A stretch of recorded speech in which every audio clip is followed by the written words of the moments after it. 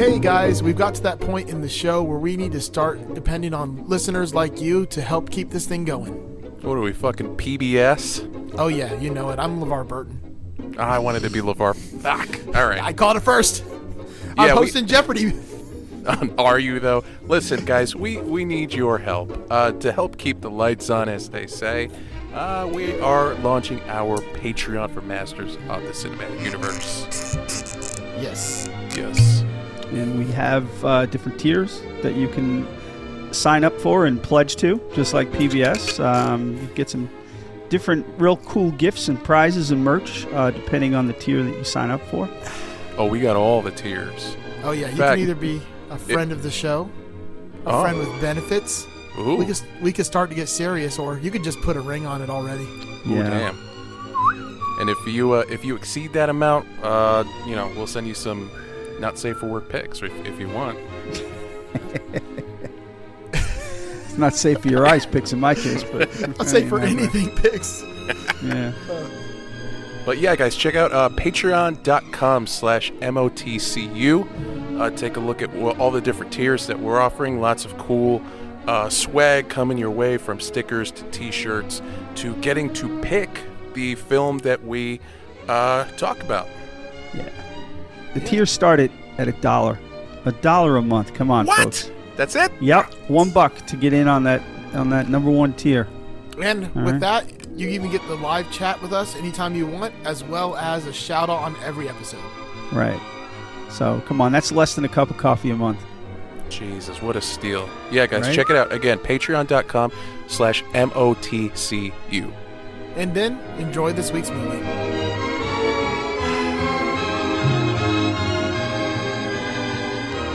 If you're listening to this podcast right now, welcome back, by the way. This is Masters of the Cinematic Universe. That is Donald Duck. And we are talking Ghostbusters Afterlife. If you're listening to this podcast, if you are a regular listener of this show and we don't know you, we're not familiar with you, sometimes you don't want to engage with people in that way, you're shy, I get it. But if you sign up as a new Patreon member before the next episode is recorded and released, my promise to you is that we will tank that fucking ad and never play it again. It'll go right in the trash. Yep. We recorded that ad before we knew anything about podcasting. At least I can say that personally for me. Me too. Yeah, all I had done is 100 episodes is just surprised me by then. Doesn't count. Doesn't count. Does not count. It's too long. It breaks my spirit going into the episode. So that is my promise to you. I don't care who you are. Listen, if we're there with you on your drive to or from work, if you got a long commute, if you're sitting on an airplane, if you're just sitting at the house trying to get through some fucking home office work, and you're listening to the sounds of our voices, please, for the love of God, just give us $1, just $1 a month. Just give us $1 and then cancel it. I don't care. Yeah. All you have to do is visit patreon.com/MOTCU to support the show, you cheapskate. There you have it. So I promised you on the previous episode that there would be a lot of clips, and that's still true. So Joe, if you want to hit this next clip from me, we're going to get it rolling. So what's your podcast about? Mostly mysteries and the unknown, conspiracy theories, the occasional restaurant review. Maybe I could check it out sometime. Really? Yeah.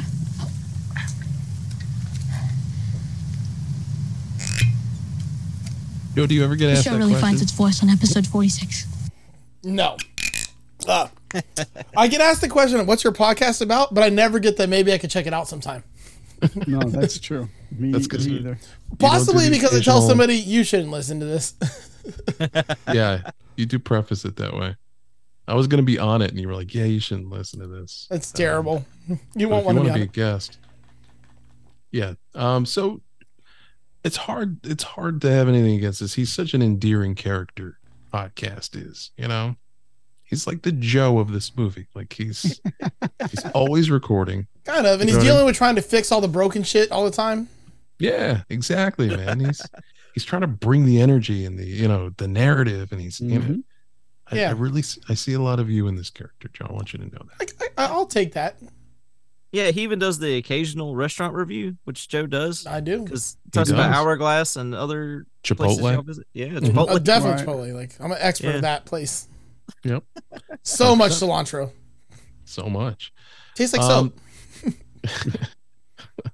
So back at the farmhouse, Phoebe sees that another move is made on the chessboard and begins playing an invisible force. They're playing chess together.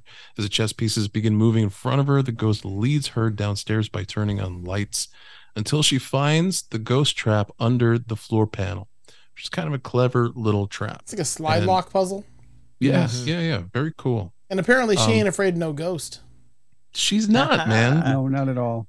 They explore with this character that she's a little bit on the spectrum in so much that she says like overstimulation calms her and she doesn't relate to people in the same ways as you know is expected. Mhm. And she's very much a puzzle solver, problem solver, and she loves this shit. Like you can see that she got some of that from her grandfather. She takes this trap that she finds in the floorboards to summer school, and Gary sees it and fucking nerds out over it because we live in a world where the Ghostbusters existed, and he's like, oh shit, well, like what a cool replica. But they don't know what he's talking about, so he kind of schools them on the 80s in New York and Ghostbusters, and that's what this next clip is all about. No way. Killer replica. Totally. A replica of what? Trap. A ghost trap? Seriously? How do you, of all people, not know about this? I'm ashamed. Oh, I was obsessed. New York in the 80s? It's like The Walking Dead. Then it just stopped? I mean, there hasn't been a ghost sighting in 30 years.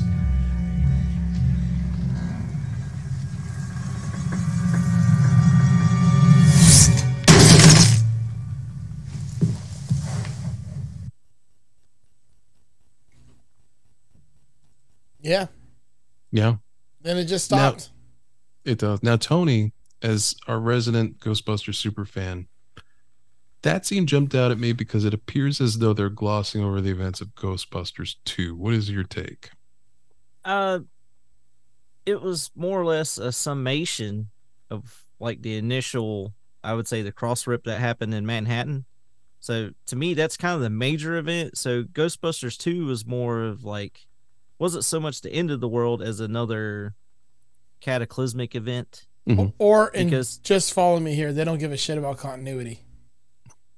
No, No. it's still he's the guy's trying to summarize for two kids, man. So like, if I had to tell everybody about the Ghostbusters in 30 seconds or less, that would be the first thing I would mention. It was like, hey, Yeah. these four guys from Manhattan like literally saved the world in 1984. So like, to me, that was, you know, he's kind of on point with that.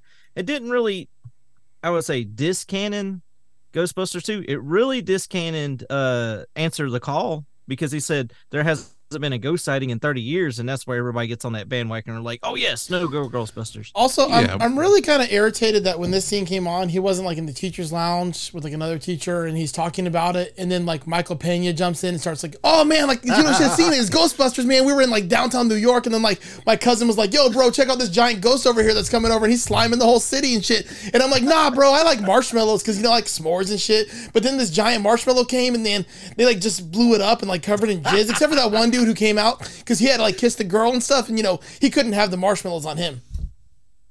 Not bad. Not Yeah, bad. but I Give you mean, the- yeah. very nice. You know, I never planned those either. Those like come out spontaneously. Eric, to answer your question, I just think it's really a summary of like trying to capture all that within a 5-year event, because Ghostbusters 2 was in 89, so within 5 years, like that's still pretty close history within that canon. Hey, it's fair. Yeah. I like Yeah, that. and also, I mean, the 84 event was new to everyone. Where by 89, and I'm talking about within the universe, 89 was old hat. Yeah. Oh, it's happening again. Do you know what Yeah. I mean? Like, but 84 was like, this is the first time it's happened. He Yeah. man. We will have to do Ghostbusters too. And then if we do that shit, we're definitely doing fucking Ghostbusters. Oh yeah, I love that movie, man. I'm all in. I want to hear Doug rip it to shreds too. I'm excited. I about will. Yeah, me and Eric get to team up on him and tell him he's a racist, not racist, sexist. Yes, because I proved that time and again that I am. So because the only reason he doesn't like that movie is because there's women in it. Yes. You don't like Kate McKinnon? Oh, playing Holtzman? She was crazy. I loved that part. It's a good part. It was a good part. I appreciated her as the weird Barbie in the Barbie movie. I gotta watch that movie good. still. I did see a still of her in that, and it looks great. Did you see the Heinz is making ketchup and barbecue sauce and like they're pink? Oh, that's great. Oh, that's good. They're really That's cool. Good stuff. Yeah, that's called marketing. Yep. Hell yeah, man. I hope they make as much money. They've already made $1 billion at the box office on that Barbie movie. Jesus, $1 billion? That's a big number. dude. Well, there you go. Go woke, go broke, right? yeah, they're proving it. Yeah. So back to Afterlife. She's being led down by this ghost, which is cool in itself.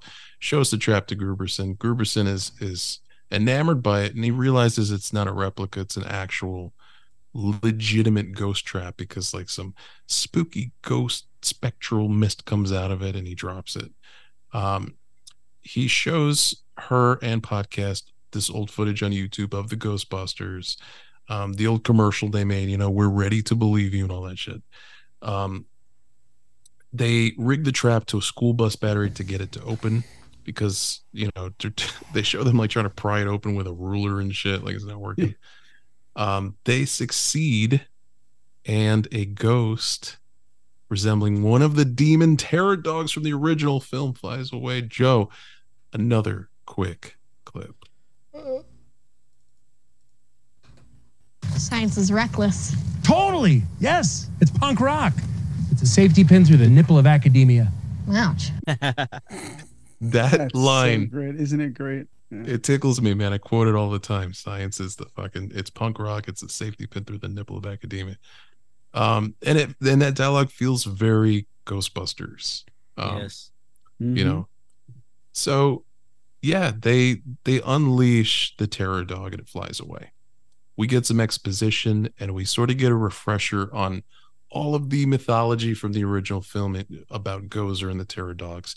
And I feel bad, but I don't, because here's another clip. But I can't do it justice the way he can in this brief chunk. I think Gruberson's trying to bone your mom. Best line. Oh. That doesn't bother you? No, of course it bothers me. I just don't exhibit emotions the same way everyone else does. Inside, I'm vomiting.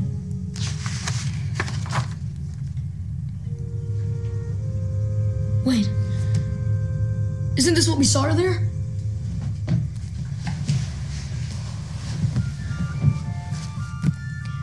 The Sumerians believed in a land of the dead, a dark and shadowy realm within the bowels of the earth.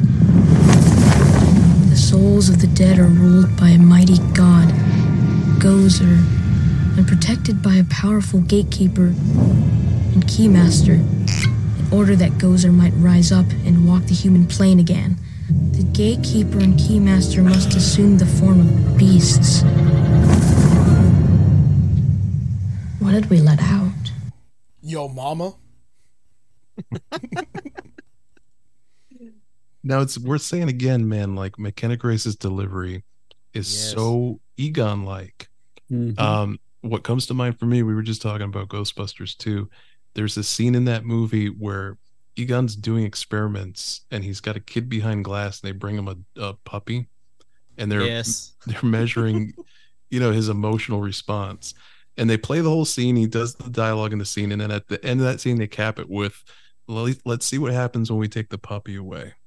But he just says it in the most monotone, scientific way possible, and she so encapsulates that, man. It's so great. I got a little secret to tell you. Oh, I haven't seen Ghostbusters 2 since the 90s. That's the one with the painting, right? I've probably only seen it one other time other than the theater. When it came Oh out. man, it's because I was so underwhelmed by it. Like it's one of those I feel Yeah. that got better with age. I And guess I can totally I understand. should try it.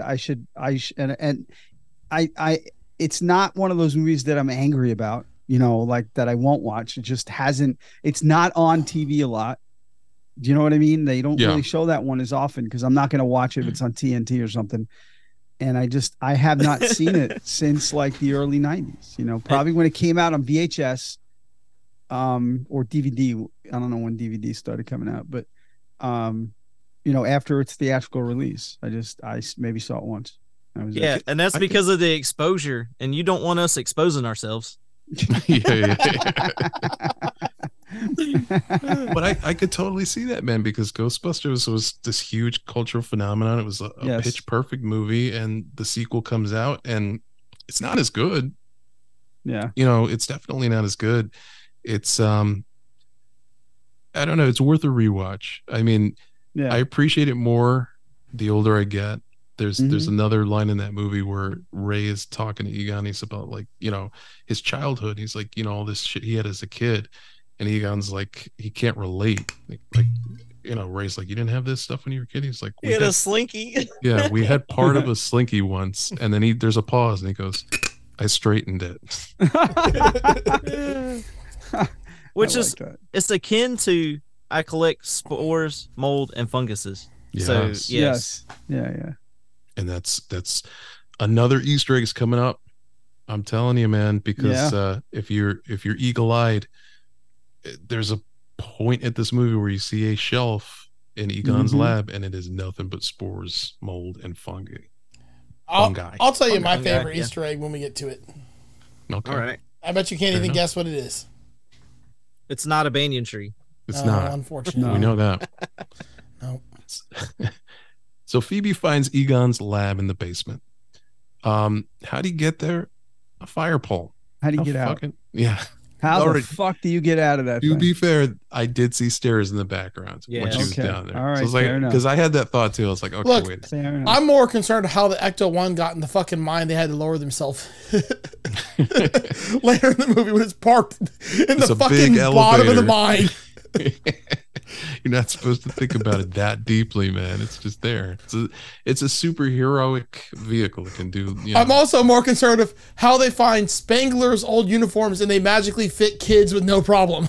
Oh no, they were No, oversized. they don't fit. They're all baggy. They were all oversized. No, they were not fucking 6 foot They were- 4 They were men. oversized and baggy. Spangler was like 6 foot fucking 4. And these are like kids wearing this shit and it is not that oversized. Oversized and baggy. Not They that are. much. They are. No. They made very sure that it was, and I only No. know this because It looks like they That's fit called them movie perfectly. sleeves up. magic. I'm just like, this is some bullshit. It's called movie magic. Yes, that's another thing to pick on. Absolutely. Ruined the whole movie. They ruined it for me. Ruined the all right. whole movie. So we get to this pivotal point in the movie where, beyond a shadow of a doubt, Phoebe realizes that their grandfather was a Ghostbuster, and she begins to take matters into her own hands. She sees a proton pack with the neutrino wand, and she's able to start repairing it with the help of Egon's invisible ghost. Really cool how they, you have a scene where I'm just glad they weren't doing pottery. that would have been awkward. That would have been super awkward. Oh, wow. The Righteous Brothers. yeah. It's a thoughtful scene, man, because they are communicating in an unconventional way, and they actually puppeted a light to interact with Phoebe in that scene. So there's someone Jim Hensoning a fucking like a workshop Yes. light, and it really works well. She even questions like, "How do you know how to do all this shit?" And he shines the light on all the degrees on the wall. Yeah. Like, because I'm fucking genius. You know what I mean? So she starts working on this proton pack. She gets it fixed, and she takes it out to test it with her new pal podcast. Yes. We talked about wish fulfillment. This is also a different kind of wish fulfillment. This is like every kid wishing that this equipment was real that they fantasized about in the 80s. Yes. And like, oh my God, I would blow shit up with this thing. Joe, if you want to hit this next clip, this is the proton pack scene. Switch me on.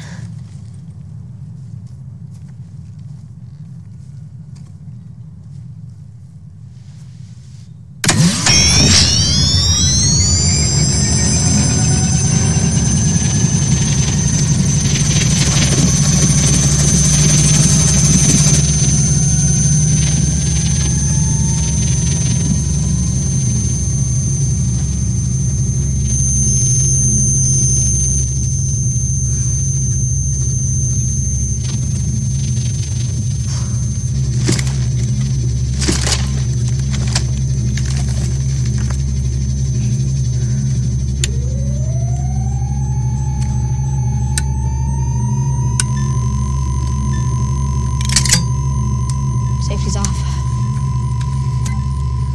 Her feet are planted. Her face is poised. Will this be the moment of her death? Nobody knows.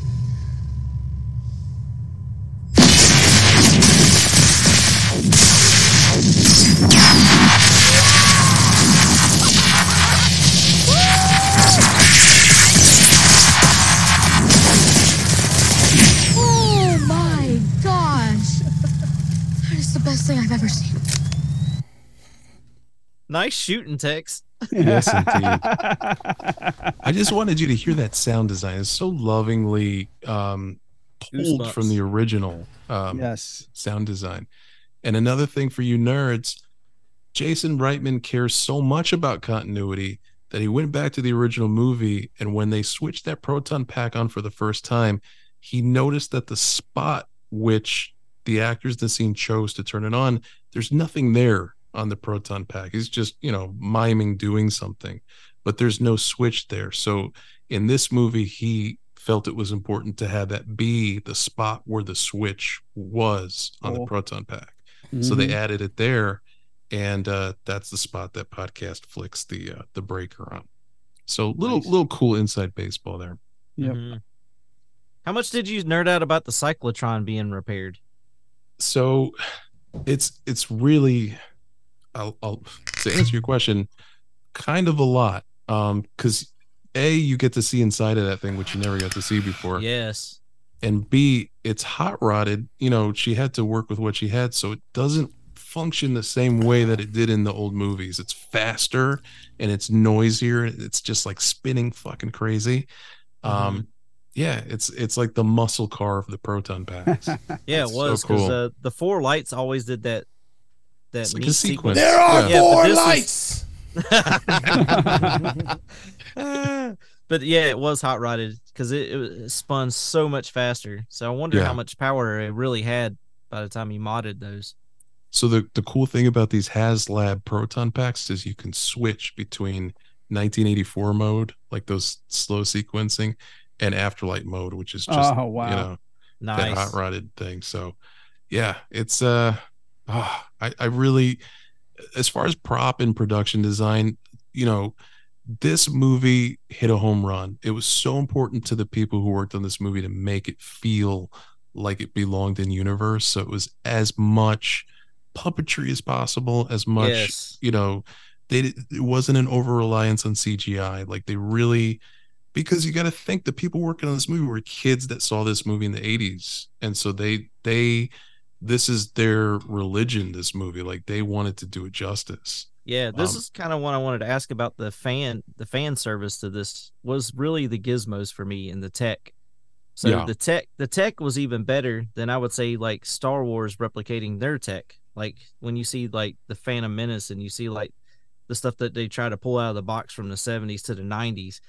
No, Afterlife did this much more service than I would say even the Star Wars franchise did, and that to me, that spoke volumes that they really took that attention to detail into the technology that was used by the Ghostbusters. I agree with you, dude, man. Like it's visually so unique. It does stand out, and Star Wars is a great example because you have like these iconic props. You know what I mean? You have the lightsaber, the Millennium Falcon. Like those are instantly recognizable things in pop culture. It's the same thing with this movie. You see a fucking ghost trap or a proton pack, and you just know what it is. Even if you haven't seen the movie in 30 years or you've never seen the movie, you're just like, oh yeah, that's the car from the Ghost movie. it's cemented itself. So, yeah, dude, I loved it. I loved what they did with it. I loved how run down everything was. Yeah, it felt very real to me. So the test is a success in that she blows some shit up and it's awesome. While they're testing it, they hear some weird noises in a warehouse that's nearby. They go inside and they encounter their first ghost. This is your first ghost of the movie, and we call it Muncher. Joe. Technically, it's a second ghost because we saw the dog earlier. That's true. Oh, the terror dog. Yeah, we did see the terror dog. Yep. So yeah, you're right. This is the second ghost. Oh, call it what it is. It's a devil dog. Devil dog. Right there with the Twinkie and the devil dog. Is that a free floating metal muncher? Definitely class 5. Okay, what do we do? Let's get him. What? Let's get them. I'll call back to get her, which is what Ray says their plan should be when they're in the Sedgwick or in the library. So yeah, man, they in that scene they meet back up with Trevor, who now has the car. Trevor had Joy ridden through a CGI field of wheat, as we discussed earlier. It's overshown in the trailer so much. Yeah. That car would not have survived that jump, man. It was that was actually fold. That was not the car though. That was actually CGI. It was really a Chevy Silverado Z71 from like 1994. Oh, that actually made the jump, and because it had the same frame and wheelbase as the Cadillac 59, that's why they chose that truck to do and the they just jump. put the CGI skin on top of it. That's well, they cool, used man. the frame of the truck to actually line up the wheels on the Ecto 1. Yeah. Also, like that car would have never drove again after that. No. That happens in every movie with a car jump ever. Yeah. Like there isn't a movie out there that has a car jump where the car would have survived the jump. Like that's just the thing. Also, Blues like Brothers? that thing sat for how many years without starting, and then just literally started up, and it's like so fucking powerful. He worked on it. And Egon helped. Mm-hmm. He put a new battery in it, and fucking he connected one wire. Ghost Egon helped get it started. That thing probably had some old gunked up fuel in it that fucking never got stable put in it. It probably had the big block 454 with a quadrajet. That's not hard to troubleshoot. Suck, bang, blow. That's all you need to know about a combustible engine. Whoa. Kids listen to this show, man. Yeah. Right? Yeah. I'm talking about compression and firing. So if you get the firing order and the compression, all you need is the fuel. And then once you have those three elements, you can get but if that thing's got some old fuel in it, that's just going to be like fucking gunked. Gotta clean the carb out. Hold on. You didn't see that kid's t-shirt, man? He knows what he's doing. Exactly. We don't know how long he spent on the car. Yeah, don't minimize it. Yeah, come on. We don't. He could have. You fucking apologists. You guys are such apologists. Spent the whole day on it. Look, this is the first time I ever got to argue with Joe. Like on our shows, like we're like synonymous.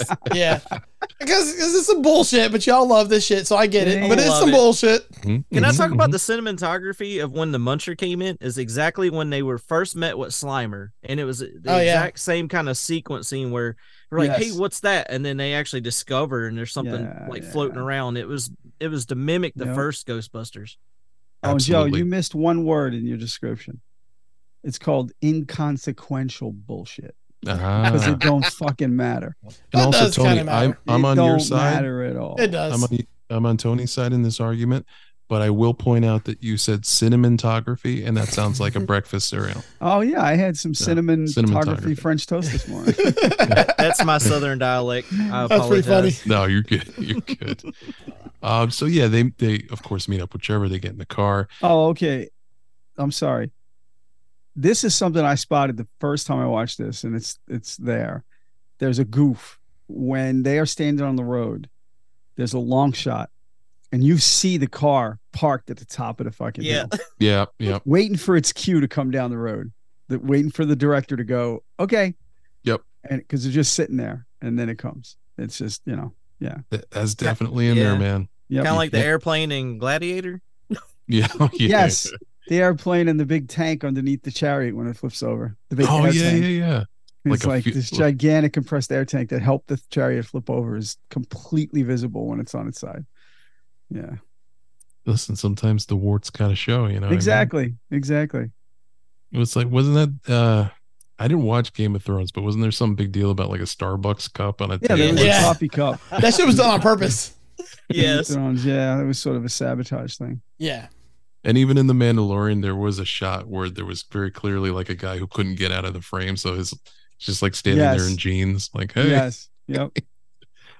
I love it. Also, just to point out an important thing, that was one of the bullshit seasons of Game of Thrones, and Mandalorian is also bullshit. So we have a fucking precedent set here. Any opportunity you can get to shit talk the Mandalorian, I get it, man. It's like you get a whiff of it, and you're like, oh, look, Doug's with me now. It's not good. I'm not Joe, but he has some valid points. Ooh, and that was one of the worst seasons of Game of Thrones. Also, valid points. That yeah. Anyway, that wasn't season 1 of Game of Thrones. That was season 7. Yeah, they were just cashing checks at that point. Yeah. I mean, Jon Snow fucked his aunt. Oh, real spoiler alert! Goddamn. So we get a big set piece. We get a cool chase sequence through the heart of downtown Somerville, and it's really well shot. It's really well directed. It's just a cool chase sequence, man. Chasing down Muncher in the Ecto-1. The Ecto-1, unbeknownst to us as fans, has a gunner seat, which is it's a clear homage to the real Ghostbusters cartoon show and the artwork that came within, and the Kenner toy with the seat on top of the car. Like, there's always been this idea of like, man, they should chase ghosts in the car. Like, that's what the car is for.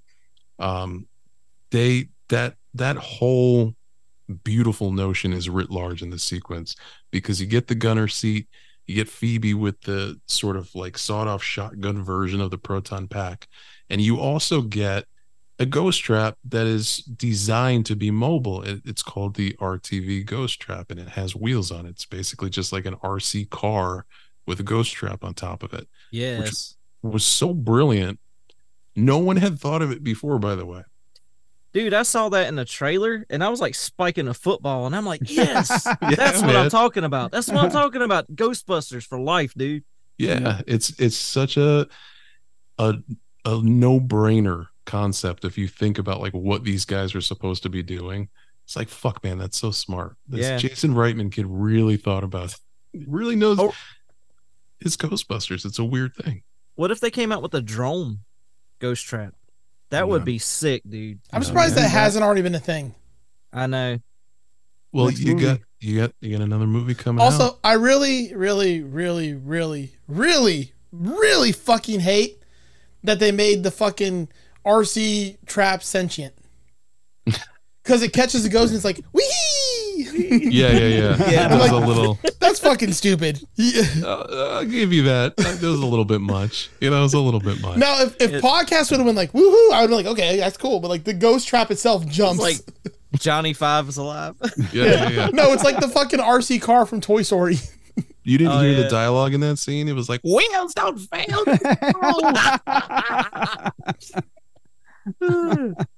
Almost played Masters of the Cinematic Universe bingo there. You crossed that one off. Yep. There you go.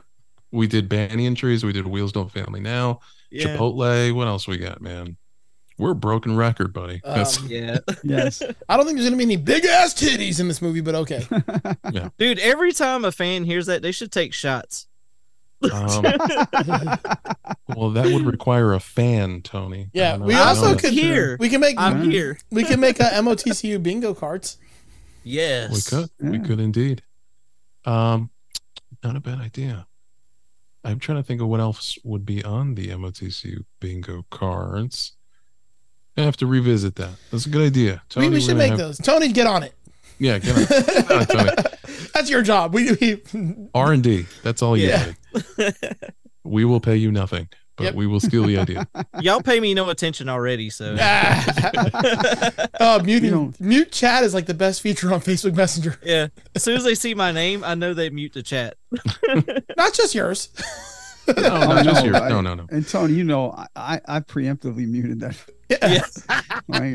That chat is never unmuted. That's what I was going to say. It's just I'm there always to muted. provide. Yeah, I'm there And to then provide a service for the fans anyway. So that's just Absolutely. a liberal of. Yeah.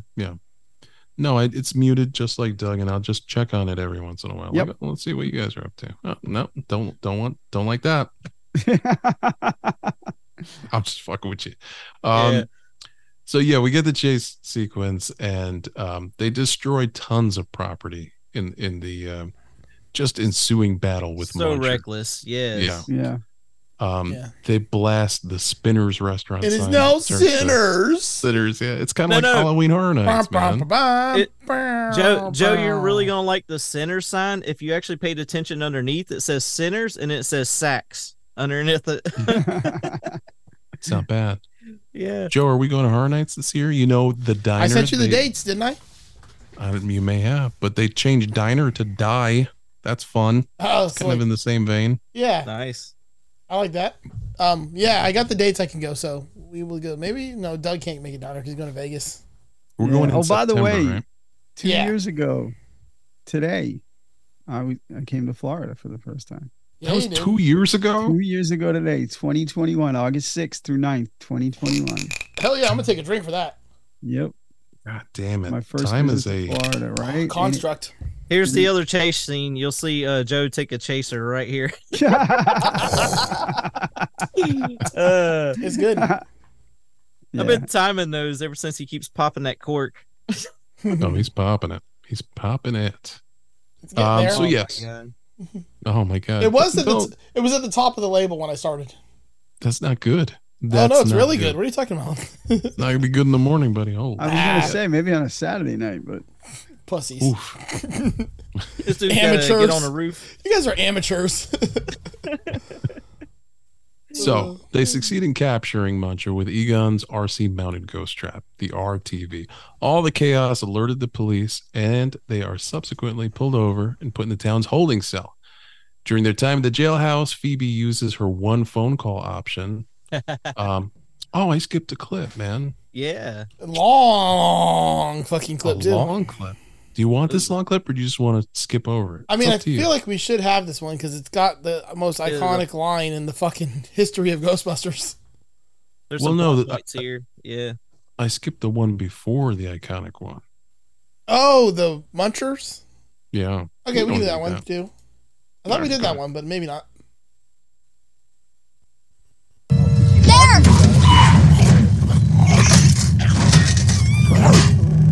Is that it? Free floating metal muncher. Definitely class 5. Okay. What do we do? Let's get him. What? Let's get him. There you go. This is a little cutie clip there. we played that already, by the way. I thought we did. That's why I said I thought we played it already. Maybe I'm not the one who's been drinking the wild turkey. I mean, I'm 2 beers, but I am getting older, so you never know. 2 beers might be my limit. So yeah, they're in jail, and Phoebe uses her one phone call option to call the number of a very important person. And this is the clip. This is the iconic one. Hey, don't we get a phone call? Sure you do. Who you gonna call? Make it quick.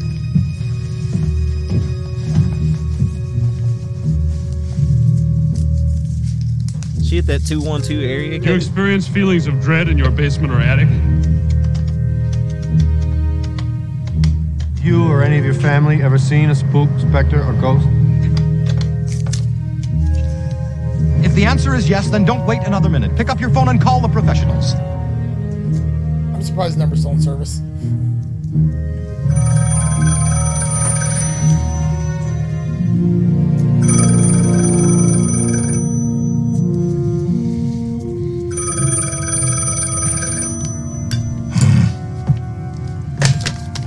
Raise a cult and we're closed. Wait! I only get one phone call. I'm in prison.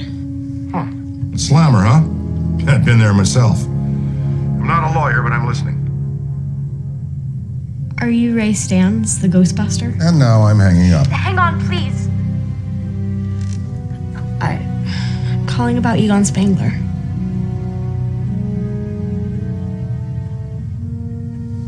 Egon Spengler can rot in hell.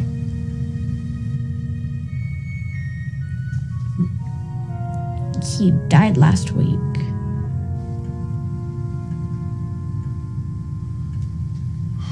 Oh, man. No kidding. Weren't you two friends? That was a long time ago. What happened to you guys? Oh, well, look, when we started, busting ghosts was a gas. I mean, economy was good, Reagan years. People believed in us.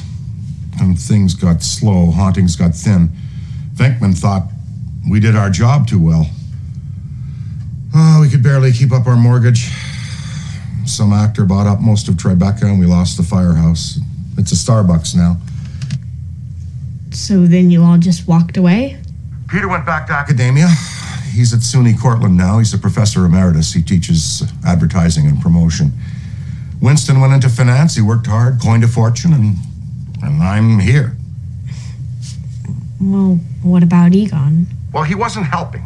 We went from 10 calls a week to 1 if we were lucky. And then Egon started to tell people that their little ghost problems didn't matter because the world was coming to an end. He got spooky, freaked me out. One morning I go to work, an Ecto-1, our old Cadillac is gone, his neutrino thrower, collider pack, all the traps, 16 ounces of fuel isotope, all gone. He cleaned us out. No, we were the dead ones. Well, don't you think he might have had a reason? He phoned me about 10 years later, some small town in Oklahoma. Kept rambling on about the rising storm, the huge psychic tornado that was going to consume humanity in darkness forever. Now, and kid, I wanted to believe. You don't understand. There's this mountain and it has these ancient carvings. Kid, there are a lot of mountains out there with ancient carvings. Take a little advice. Don't go chasing ghosts. Egon Spengler was my grandfather. Time's up. Hey, hello? So long clip, I know, but you get a lot of goodies there. And Stans basically tells her, don't go chasing waterfalls. Just stick to the rivers and the lakes that you're used to. For me, the first time a scrub is a guy can't get no love from him. Hanging the passenger side of the gunner seat of her best friend's ride. Yep. Trying to haul in a metal muncher. Nailed it. Virtual high five. So yeah, Stan's answers explains everything that went down in their history with Egon and the crew, the falling out, the stealing of the equipment, end of the world, all that kind of stuff. Got a question for you, Eric, on that one to answer your Ghostbusters 2 and why that wasn't mentioned. But yet Stance is in Raise a Cult, and that was only after they made their lucrative business in the first movie. That's true. So you get your Raise a Cult. Yeah, you get the toaster. I mean, the toaster was an important piece of Ghostbusters too. Yeah. So it definitely happened. They don't spend a lot of time, because it raises the question too, like, why is the Ecto-1 not the Ecto-1A with all of the extra stuff on it, And why isn't he selling tequila? Yeah, or vodka. Crystal vodka, yeah. Yeah. I'm sure he tried to put it in the background of a scene and somebody was like, man, yeah, Dan, could you fucking chill with the vodka, please, for Christ's sakes. That's the only way to get this guy's autograph. I've looked into it. You got to go to a liquor store and find him, and he'll be hawking that vodka somewhere. And you got to buy one, and it's like a fucking $100 bottle of vodka, and he will sign it for you. So maybe one day. So yeah, we get all the history. Callie and Gary were out on a date during all of this, and they show up and bail the kids out. And it's Phoebe's like coming into her own here. She basically pulls a gun on a cop. Right? Yeah. But the mom steps in immediately. She's like, no. Like, she doesn't know what she's doing. Phoebe confronts her mom for not telling her who their grandfather really was. Mm-hmm. And Callie's point of view with this whole thing is like, you don't understand the history that I had with my father. Like, he abandoned us. Like, she has no love for this man. She actually she's not into science because he was into science and never bonded, and he just didn't care. He became a recluse on this fucking weird farm in Oklahoma, and that was that. The kids feel like there's got to be a reason that their grandfather would sacrifice everything to live in this farm in the middle of nowhere. They figure out that his lab and his dirt farm was actually a field of hundreds of ghost traps meant to capture Gozer. They realized that his trap must have failed, and they set off to investigate the mine shaft once more.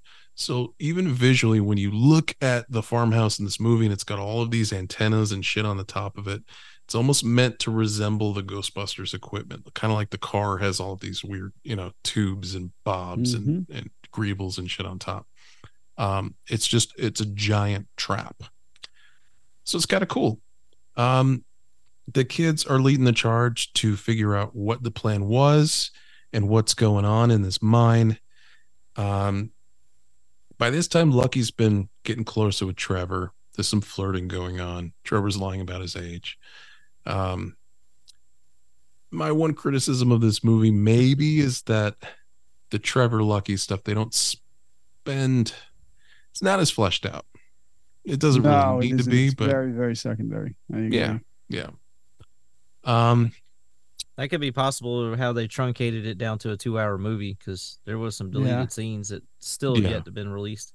I'm sure. Yeah, I'm sure they looked at the whole nut and they're like, all right, we could lose some of this teen romance stuff. It doesn't, it's not necessary. He also figures out that she's the sheriff's daughter, so that's a fun little ad there. She tags along to the mine with Trevor, Phoebe, and Podcast. They discover the root of all the tremors is the fact that the mine is actually a portal to the evil dead. And every time Gozer attempts to raise the horde of ghosts, along with the Terror Dogs, a series of 4 proton packs, they activate and they cross streams and stop it from happening on a cycle. So this was all very smart. This is all figured out by Egon. He rigged this whole thing so that he could keep this shit at bay. It's just a suppression. It's like it's a Tylenol for the end of the world. You know what I mean? Like it doesn't stop it. It just kind of subsides it. Yeah, like a Band-Aid with proton packs. Yes, exactly. So yeah, this was the source of the tremors. Holding Gozer back was the insurmountable task that Egon had taken on alone since nobody else believed him. So he's sort of vindicated in this moment. That same night, Gary goes to Walmart to pick up some ice cream, which is a wonderful little Ant-Man Easter egg with the Baskin Robbins. He's doing like such Paul Rudd shit. Like I feel like this is the best Easter egg in the movie, by the way. Is him getting fucking Baskin Robbins. And even just like his delight over the flavors, like there's a throwaway line where he's like blue velvet. Yeah, I know. Yes. Like there's no way that was in the script. I'm sorry. That's all right. I agree. He discovers several mini Stay Puffed marshmallow bags, and one of them starts moving around, and from it emerges a tiny Stay Puft Marshmallow Man. And in a very Gremlins-like sequence, they start to multiply, and they start to cause a ruckus in the store. It's fun. It was definitely the moment in the movie where it's like, okay, this is for kids. Like, their market placement. Yeah, they're grilling each other and shit. Although it is funny, like they're all happy to die, which was kind of cool. I know. I love the grill where they were grilling each other with the like making s'mores and all that. Yes, I loved it. Yeah. There's a T2. It was cheeky. Yeah. Yeah, it's like There's a the T2 most like nod as well. Full out just like murder fucking can't like a montage of murder. Yeah. No, there's a T2 nod because one of the Marshmallow Men he's going down and he puts his thumb up. Yes. Yeah. Oh, that's awesome. And like the Roomba that runs over one of them, it's like a skid mark of marshmallow. Yep. So we get all this chaos, and Gruberson's trying to make sense of it all. He comes upon the terror dog that he released from the ghost trap earlier in the movie, and he's eating like a fucking bag of Old Roy or something. This is one of the like laugh out loud funny moments in this movie for me is when the dog notices him and looks up. He takes the fucking Baskin Robbins pint and throws it at his nose and just runs away. So funny.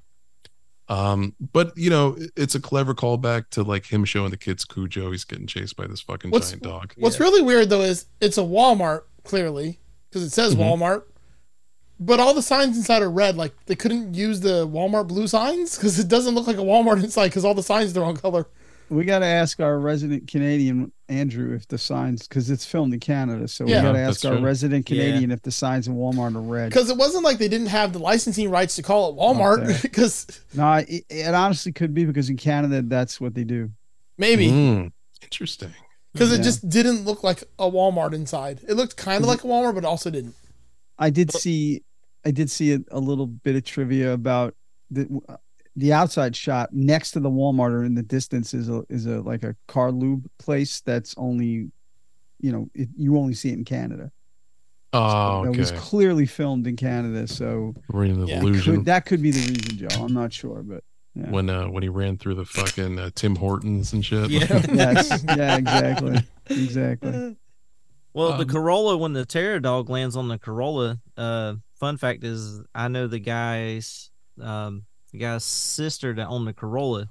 Guy that I know, Ryan Peterson, his sister lives in Alberta where they shot it, and that was her Corolla that they actually took off of her. No way. Really? Yeah, and he runs a Facebook group called Pedal Beards of Derm, which is a kind of like a fun take of pedal boards of doom, but he's just a really kooky guy. But he was the one that like gave me like kind of some of the inside baseball as they were filming when they were allowed on set for some of the extras, and she ended up being one of the extras in one of the scenes. Oh, that's cool. That's very cool, man. Yeah, wow. I was like super jelly, dude. That's all I replied back to him. But my jaw was in the floor when he was sending me shots of the town and the spinners. Because it used to be called something else, but they did all the movie stuff to make all the signage for the town. Yeah. It was just great that even happened. But even to see the terror dog like jump on it and like shatter the windshield and everything, like she was totally honored that happened. Yeah. Oh yeah. Very cool. Yeah, that terror dog, mostly practical. I mean, they just built a fucking terror dog. Yeah. And it looked beautiful, man. And and so accurate.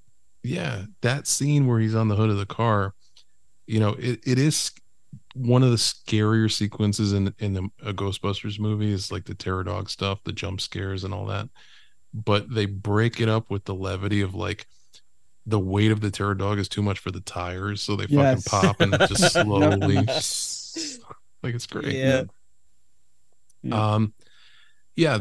That's your what this movie is missing is Rick Moranis. I agree. Yeah. And you can't argue that, man. Like he was There's such a reason huge for that, part. though. Well, I mean, Rick Moranis, he's on hiatus. Yeah, and for good reason, man. Like he had his reasons for leaving the industry and all that. So also, I'd rather see the parody of this Bustin' Makes Me Feel Good with Rick Moranis. Oh my God! I mean, I wouldn't be surprised if you could that came up on Pornhub. You do miss Moranis, but Paul Rudd sort of channels him in some ways in this. He movie. does, especially in this scene. Like even at the when the terror dog goes at him through the windshield and then it cuts to black. It's all an homage to Moranis, definitely. Totally. So yeah, we get that, and then we get back at the farmhouse. Callie finds the hidden lab, her dad's lab, and she discovers that her father had kind of like this memory board of her whole life on the wall. She had assumed, like I said earlier, that this guy just didn't give a shit, and he's cataloged her entire life like braces, like in a very Egon Spengler way. Like he's got little notes about the goings on of her life, and you get the sense that he so wished he could have been part of it, but he couldn't because he had to save the world. So she gets very cool. I'm sorry, it's very cool. They used a lot of shots of Carrie Coon, like real pictures of her as a kid. Yeah. Like, you could tell it was her. Yeah. You know, it wasn't just a shot that they de-aged or whatever in Photoshop. And you see the photo age of it too in the film. Yeah, exactly. So it was very cool that they went that far. I mean, obviously it was good that she had that stuff available for them, but I thought it was cool. Also, I wonder how many times when she was growing up and like, she's like, I wonder where my dad is. And then someone made the joke, he gone. I'll give you that one, Jay. That's the good. Joseph O'Rourke director's cut of Ghostbusters Afterlife. Exactly. Your dad's Egon Spengler? No, he gone Spengler. It's not like he went out for the milk, dude. He was trying to save the world. Yep. Went out for the Twinkies, my friend. How does her mom also not tell her that's her dad? Did she know her dad was a Ghostbuster? Yeah, here's she my he was. She just disowned him. Yeah. My fan theory is that her mother was a fling, and it was like it wasn't like a solid thing. It's not like they were married or anything. Mm-hmm. And Egon devoted his life to science. So of course he was all about doing his job and doing his job very well. So of course he went on 100% attack of trying to save the world. That makes sense. That makes total sense. And it ultimately makes his martyrdom too, which is the beginning of this film. Basically, he was really good at science and realized when there was no chemistry. Bam. There it is again. Fucking, I don't even know what to say. We got to take a break. When we come back, part 3 of Ghostbusters Afterlife, we will put this thing to bed. We will rate this movie. We will decide whether it rules or whether it sucks. And we hope you join us there. Oh, hey there. It's me, your buddy Eric, and I am here to remind you about the monthly art show at Hourglass Brewing in Longwood, Florida. Every month, there's a different theme, sometimes movie-related, sometimes not.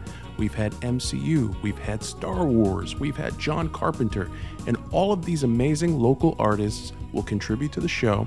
The art will be hanging all month long, but the best part is that you have the ability to purchase any of that local art and bring it home. Again, check out Hourglass Brewing in Longwood, Florida, and tell them MOTCU sent you.